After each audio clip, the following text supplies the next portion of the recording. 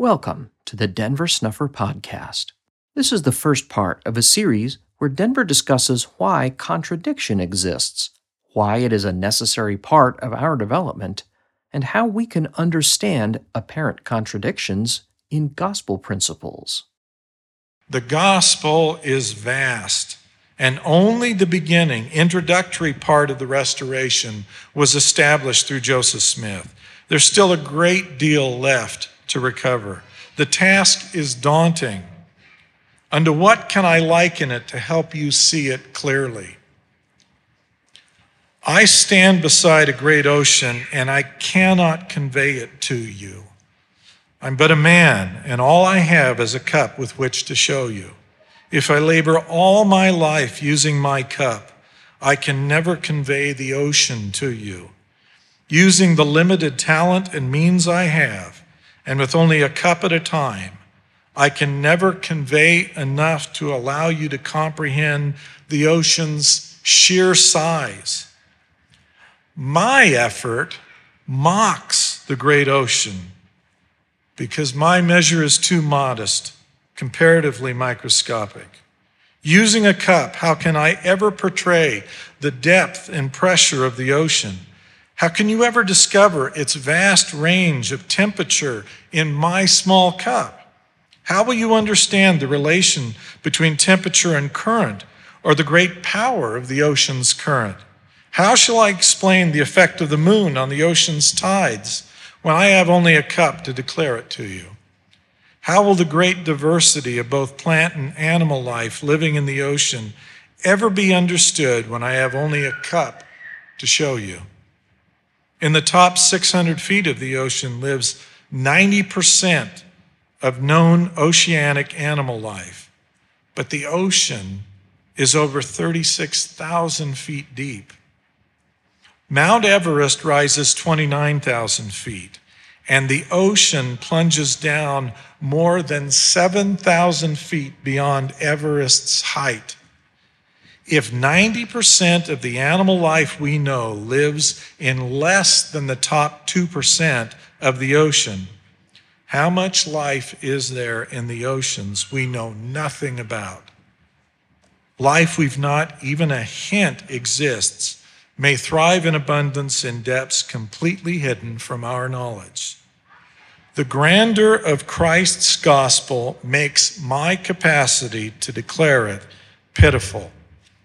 I confess my inability, and I fear I can never do enough to help this generation to awaken and arise.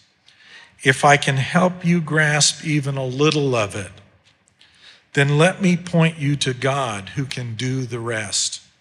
Men cannot utter what you need to learn. I'm not capable, and it is not lawful. Great and marvelous are the works of the Lord and the mysteries of his kingdom, which he showed unto us, which surpass all understanding in glory and in might and in dominion, which he commanded us we should not write while we were yet in the Spirit, and are not lawful for men to utter. Neither is man capable to make them known, for they're only to be seen and understood by the power of the Holy Spirit, which God bestows on those who love him and purify themselves before him, to whom he grants the privilege of seeing and knowing for themselves, that through the power and manifestation of the Spirit, while in the flesh, they may be able to bear his presence in the world of glory. You can know. God can show it to you.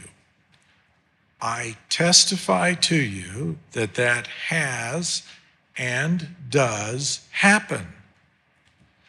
But if God deigns to show you some of his great mysteries, never think that excuses you from the labor still left undone. Rejoice in your knowledge, but do not forsake God's work. There have been some people who've been pointed to the greatness of God's work and have been so captivated by the wonder of the ocean's shoreline that they've gone astray. They've wandered off into their own exploration, thinking they have found something greater in a starfish than what's been shown to them in my cup. They fail to continue because they think themselves independently enlightened and self-sufficient. One of the immediate casualties of their arrogance is their loss of any part in Zion. Zion will be interdependent, cooperative, and community-based. Zion will not consist of a solitary spiritual sojourner wandering the vast intertidal zones of an almost infinite shoreline. No matter how much they may discover along that journey, they will not grasp the ocean's depth they could have found in Zion. There are many paradoxes, meaning apparent contradictions in the gospel. Very often we must accept two truths that seem opposed to one another. The gospel is more art or music than math or science. But some kinds of art require math and science to engineer its creation. The scientist and artist may believe their skills conflict, but the gospel includes all truth and therefore unites both. You will find paradoxes. Welcome them. Often, ocean life depends on pressure of the great deep to exist. Pressure more than 1,000 times our atmosphere at sea level exists at ocean depths, yet there is life there.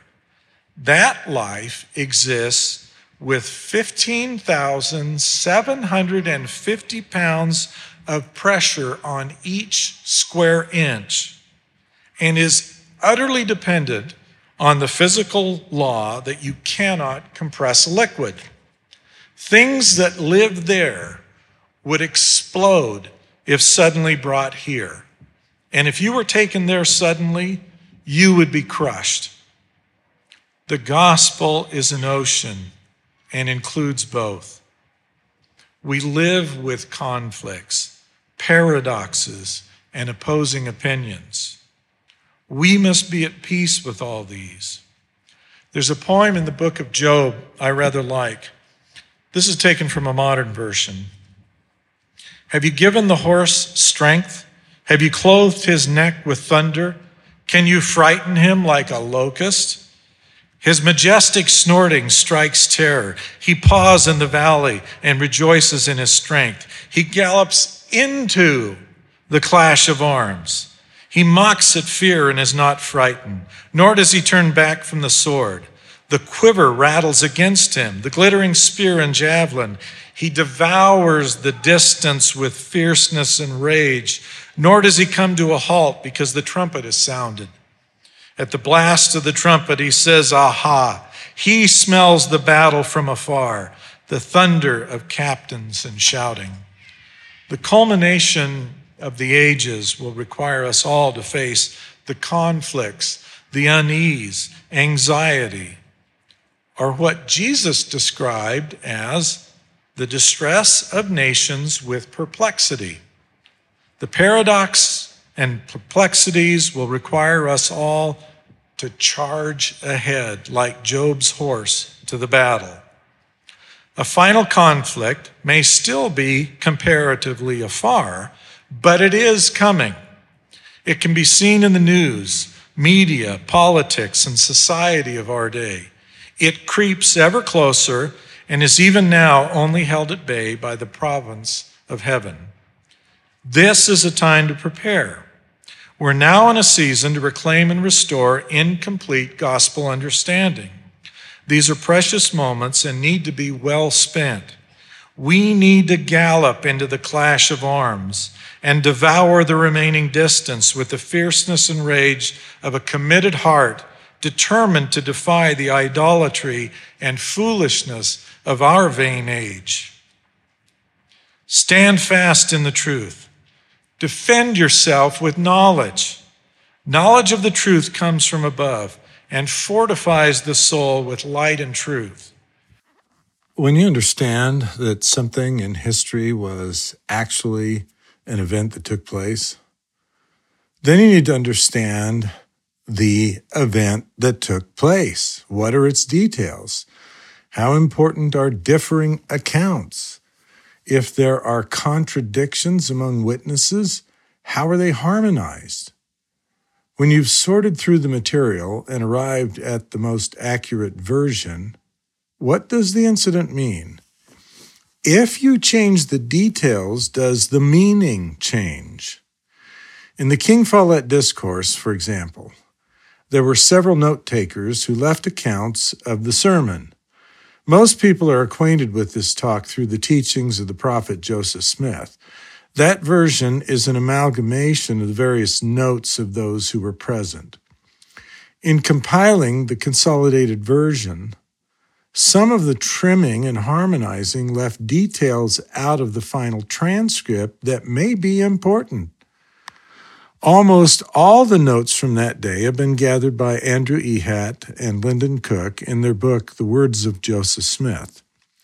That very valuable book allows you to compare what one person preserved of the talk with what another person preserved.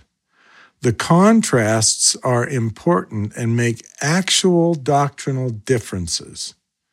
If you're content with the teachings of the prophet Joseph Smith version and have developed some of your religious views based on it, then discovering that it may have omitted details from Joseph's talk may alarm you. You must decide whether you want to know what Joseph actually said and perhaps what he actually meant, or if you're only interested in keeping what you already believe. Many people think they can feel the truth. They determine what they believe by how it makes them feel. Their truth detector is not rational, but intuitive. I've been involved in litigation for long enough to realize there's an irrational component to every conclusion we make. Despite the effort to be rational, we always have our personal filters and our hidden biases. Humans are rational, but not entirely so. Therefore, this feel for truth happens in us all. Malcolm Gladwell has written several books exploring this trait. The challenge is to control your impulse, to come to a conclusion about something before you let all the available information develop.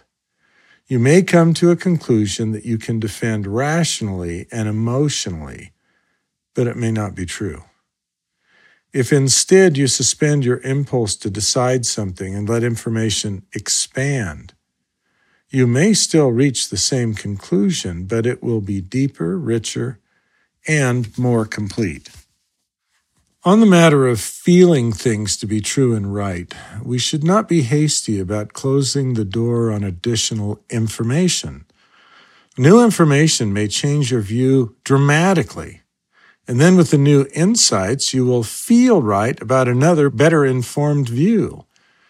When you deal with less information, you may think in your heart that everything is just as you believe it to be, only to later find that good faith belief was sadly underinformed or misinformed.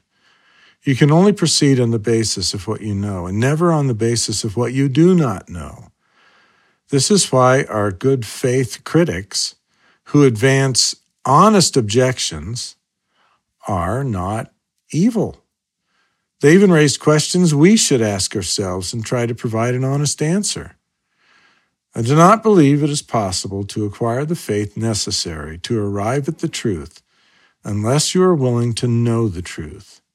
I believe that history is intended to be a test of faith, and we bar ourselves from heaven and heavenly messengers through our fears. Fear is the opposite of faith. The right pathway is always filled with peril. King Benjamin said, and this is from the traditional account, Mosiah 4:29-30, I cannot tell you all the things whereby ye may commit sin. For there are divers ways and means, even so many that I cannot number them. But this much I can tell you, that if you do not watch yourselves and your thoughts and your words and your deeds, and observe the commandments of God and continue in faith of what ye have heard concerning the coming of our Lord, even until the end of your lives, you must perish. And now, O man, remember and perish not. That list is pretty all-inclusive. We have to watch ourselves, we have to watch our thoughts, we have to watch our words, and we have to watch our deeds, and beyond that, observe the commandments. And King Benjamin could not tell us all of the ways we could fail to do those things. There really is no list that can be compiled that says, don't do this and don't do that and don't do this and don't do that, and have an exhaustive list of all the don'ts. It can't be done.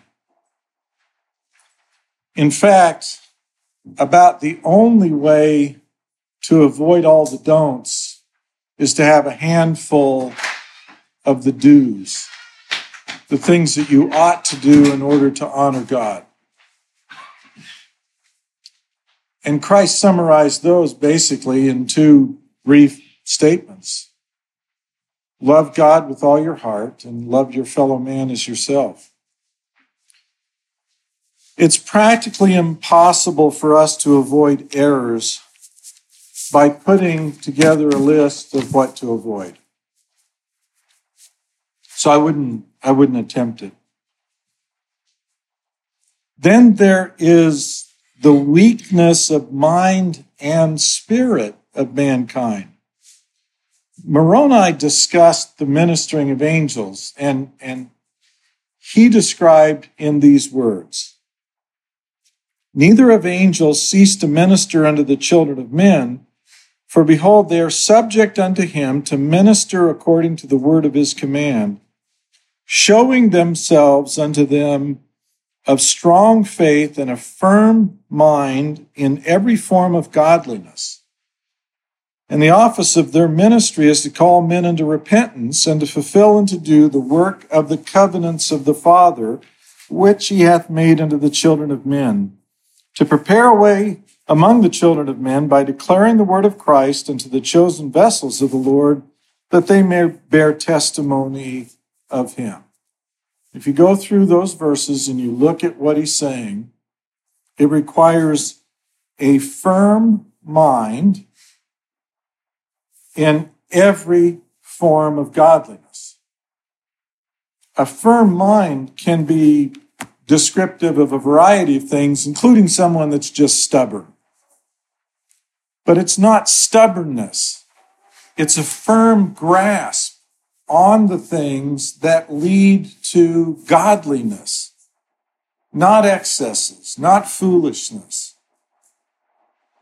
And we'll get more into that in a bit. But their purpose in ministering is to equip the person who has an audience and those who hear the message to be called to repentance.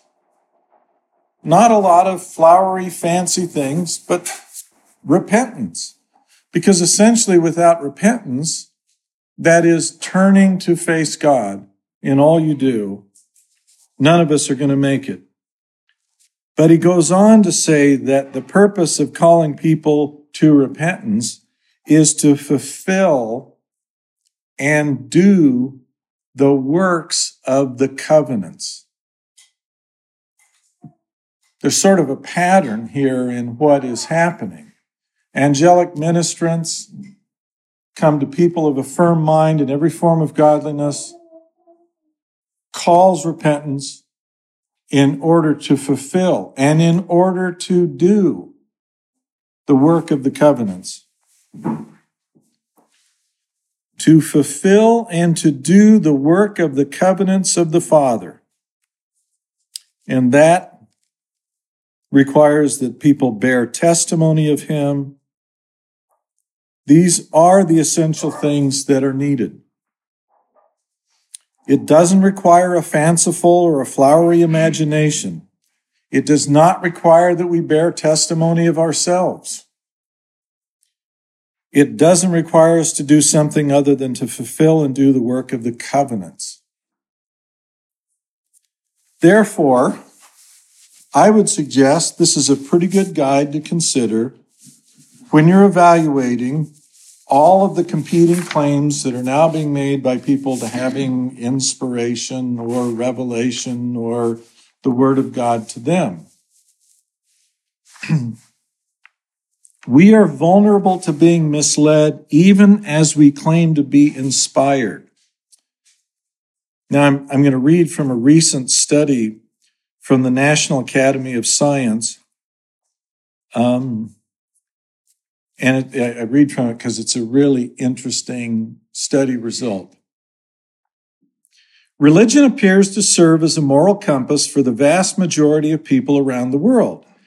It informs whether same-sex marriage is love or sin, whether war is an act of security or of terror, whether abortion rights represents personal liberty or permission to murder. Many religions are centered on a god or gods that has beliefs and intentions with adherents encouraged to follow God's will on everything from martyrdom to career planning to voting. Within these religious systems, how do people know what their God wills? When people try to infer other people's attitudes and beliefs, they often do so egocentrically by using their own beliefs as an inductive guide.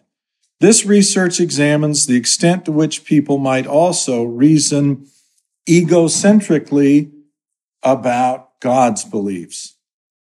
We predict that people would be consistently more egocentric when reasoning about God's beliefs than when reasoning about other people's beliefs. Intuiting God's beliefs on important issues may not produce an independent guide, but may instead serve as an echo chamber that reverberates one's own beliefs. The Jewish and Christian traditions state explicitly that God created man in his own image, but believers and non-believers alike have long argued that people seem to create God in their own image as well. That's a problem that you find everywhere. God wills this to be so, well, because God agrees with me that it ought to be so. And therefore, I'm comfortably in tune with God.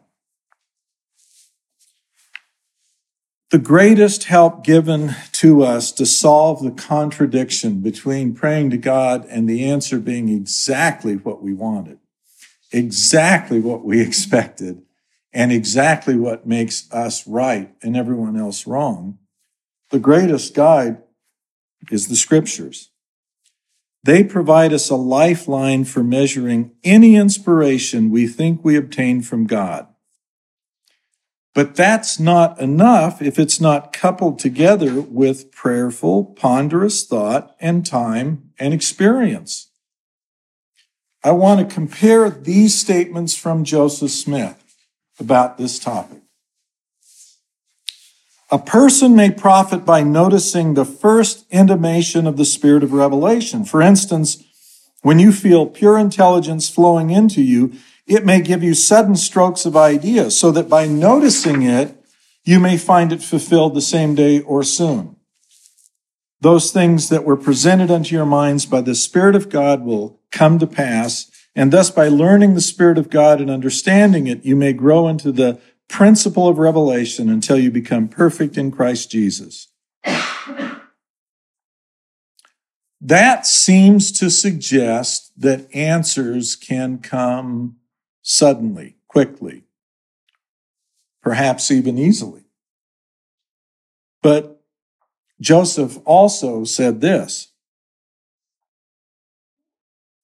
a fanciful and a flowery and a heated imagination beware of, because the things of God are of deep import, and time and experience and careful and ponderous and solemn thoughts can only find them out.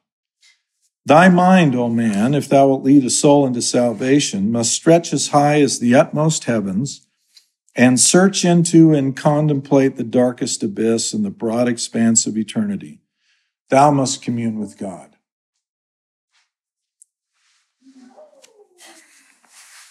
That second quote is taken from a letter that Joseph Smith composed while he was in Liberty Jail, in which he had plenty of time to fashion the language. The first quote, sadly, is taken from a source which may not be reliable or accurate. The source for that first quote is Willard Richards' Pocket Companion, in which he quoted something which, if Joseph Smith said it, Joseph said it while Willard Richards was in England on a mission, and he could not possibly have heard it. He doesn't even attribute it to Joseph Smith. But when the documentary history was being compiled, they used the Willard Richards Companion to take that language and attribute it to a talk given by Joseph in 1839, because most of the stuff that's in the Pocket Companion can be tracked to Joseph, and therefore they conclude this one likewise fit that same category. The second one is clearly, unambiguously from Joseph Smith and describes the process. Now, while Joseph was in the Liberty Jail, on occasion, he would have a friendly face show up, or he would have a letter arrive. And on one of the occasions, he got letters from other people and his wife, Emma. And Joseph, who had been brooding at the time and longing for the companionship of some friends, describes what his mind was going through at the time of the letter and his response to it. He says his mind was frenzy, and any man's mind can be when contemplating the many difficult issues we're called upon to confront. Just like Joseph, we have perpetual conundrums and contradictions. We all face them. Some are of our own making, but others are just inherent in living in this existence. When we thoughtfully consider the challenges, just like Joseph, it seizes the mind, and like Joseph in Liberty Jail, makes us reflect upon so many things with the avidity of lightning. That was Joseph's word. The mind is in this frenzied state, and with the avidity of lightning, he's jumping from subject to subject, offense to offense, from things that console to things that outrage you, from things you know to be true to things that offend you, back and forth, until, as Joseph puts it, finally, all enmity, malice and hatred, and past differences, misunderstandings and mismanagement are slain victorious at the feet of hope. And when the heart is sufficiently contrite, then the voice of inspiration steals along and whispers. It's almost poetry, the way Joseph describes what he went through there. But it is poetry describing the actual bona fides of Joseph receiving answers from God.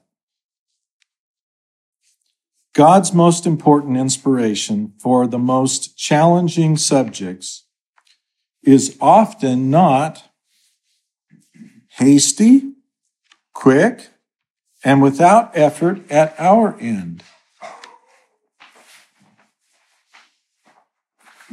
Consider the advice to Oliver Cowdery that he must study it out in his own mind first before asking God to tell him the answer. Many people want a quick, perfunctory response from God with no forethought.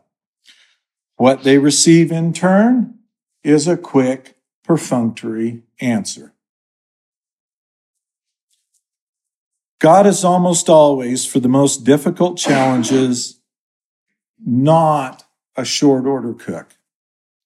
Although there are certainly false spirits who are willing to be just that. I asked God in October what the term mutual agreement, as used in the answer, meant. Before I asked, I hesitated and pondered the issue for 2 months.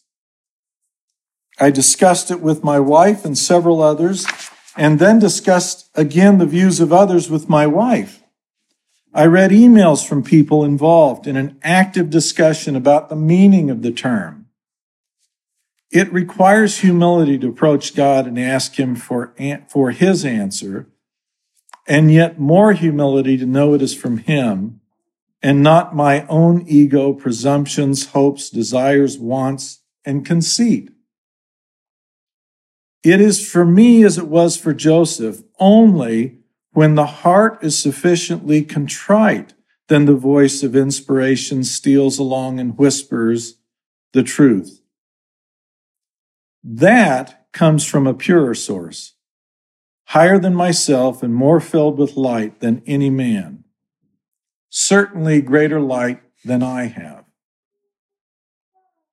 When the definition was given, it was accompanied by the realization the Lord could have disputed every day of his life with someone. He deliberately chose to not contend. He was not an argumentative personality. The more we contend with others, the more we are taken captive by the spirit of contention. We become subject to the spirit we submit to follow. Those who are prone to contention become more contentious as they listen to that spirit.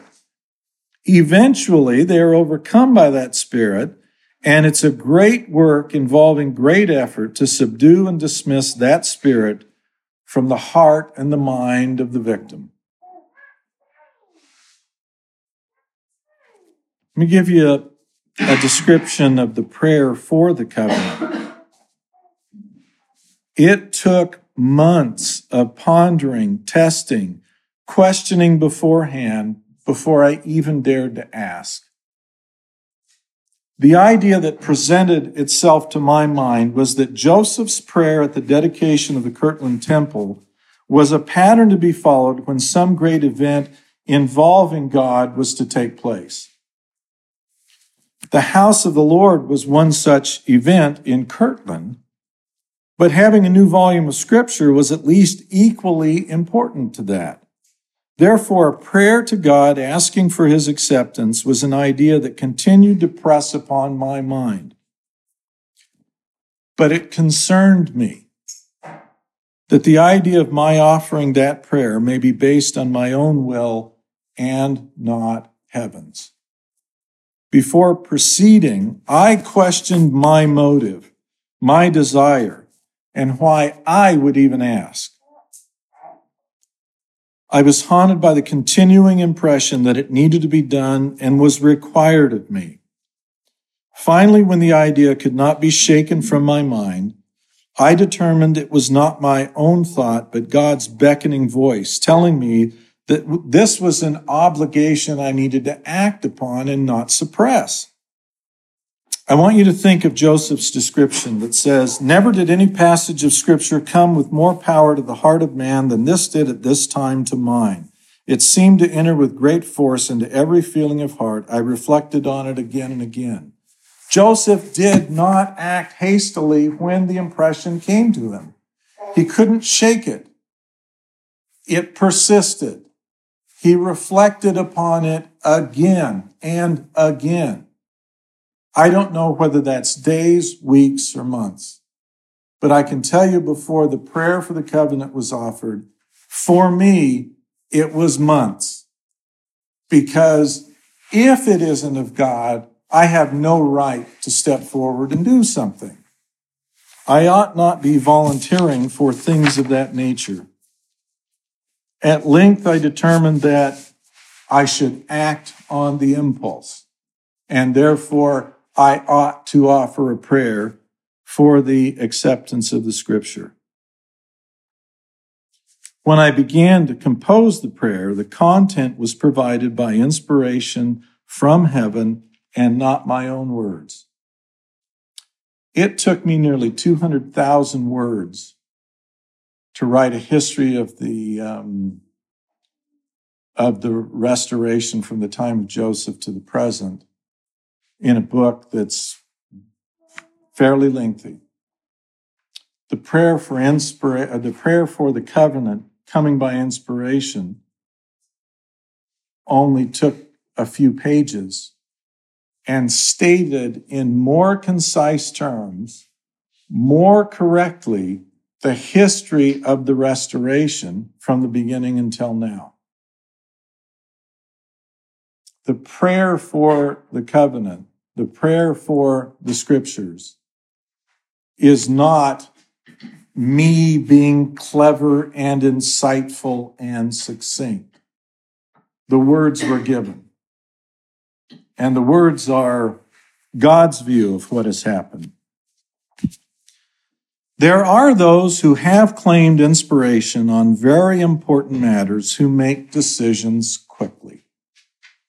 Almost as soon as they finish a prayer asking for something, they assume the first thing that pops into their mind is God's infallible answer. I do not doubt that may happen. It has happened to me. But for the most important things, I have found that careful, ponderous, and solemn thought and meditation over time produces God's will and word with clarity that does not happen in haste. There was in order to keep my license to practice law, I have to be trained in continuing legal education. And much of that is wasted time. But there was one speaker who came during one get-together who talked about his work as a consultant with a large group of law firms in New York and Washington, D.C. And he was trying to convey the idea that you need to have diverse viewpoints. And he used an example. They did a preliminary, they used a preliminary test in one large law firm to determine who would get in. And the consultant took a look at the way in which they decided who the next hire would be. On the test, they would only consider taking someone if they got 90% or better of the exam correct. And he looked at all of the test results and he said, your new hire should be from among this small group. And it was only 2 or 3 people, this small group, all of whom had gotten less than 40% on it, and one of whom had only gotten about 15% on the test. And their reaction was, why on earth would we hire anyone that does that poorly on the exam? He said, because these are the only people, everyone that got the 90% missed the same material. This small group of people are the only ones who picked up on and got that correct. Therefore, your law firm will never, if you're only hiring for this, you will be oblivious to. You will never pick up on what you are missing. And so his recommendation was to hire. They were reluctant to do so, but they did it as an experiment, and he found out that the firm really valued this lone voice that was contrary-wise to almost everything that's going on. Well, the lone voice that speaks up in contradiction to groupthink is sometimes the one voice that you ought to spend a little time listening to, because if it hasn't yet entered into your heart, but it resides in theirs, that doesn't mean that they get to rule the roost. It simply means that take it into account. Let that become valued. Let that other viewpoint become precious to you. And realize that they're giving you something just as valuable as what you've got already. The foregoing excerpts were taken from Denver's remarks titled Keep the Covenant, Do the Work, given at the Remembering the Covenants Conference in Layton, Utah on September 30th, 2018. Denver's blog post titled Interpreting History, Part 8, originally published on February 2nd, 2012, and subsequently recorded for this podcast on August 28th, 2022. A fireside talk titled That We Might Become One, given in Clinton, Utah on January 14th, 2018, and Denver's remarks made during an EU fellowship meeting on June 14th, 2020. For information about upcoming Christian Fellowship conferences, meetings, and events, please visit restorationarchives.com. There you will also find a complete collection of Denver's lectures and papers, which are available free of charge. You can learn more about what God is doing to restore the gospel today at learnofchrist.org.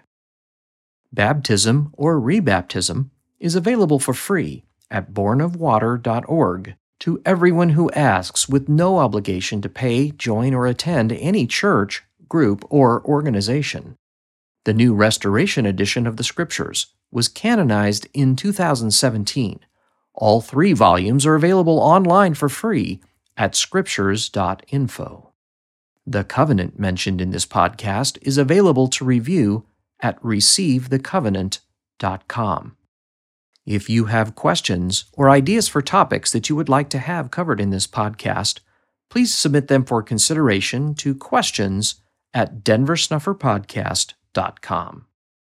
This podcast is a volunteer effort produced under the direction of Denver Snuffer. We hope you'll share it with everyone interested in learning more about Christ, the coming Zion, and the restoration of authentic Christianity, now underway in our time.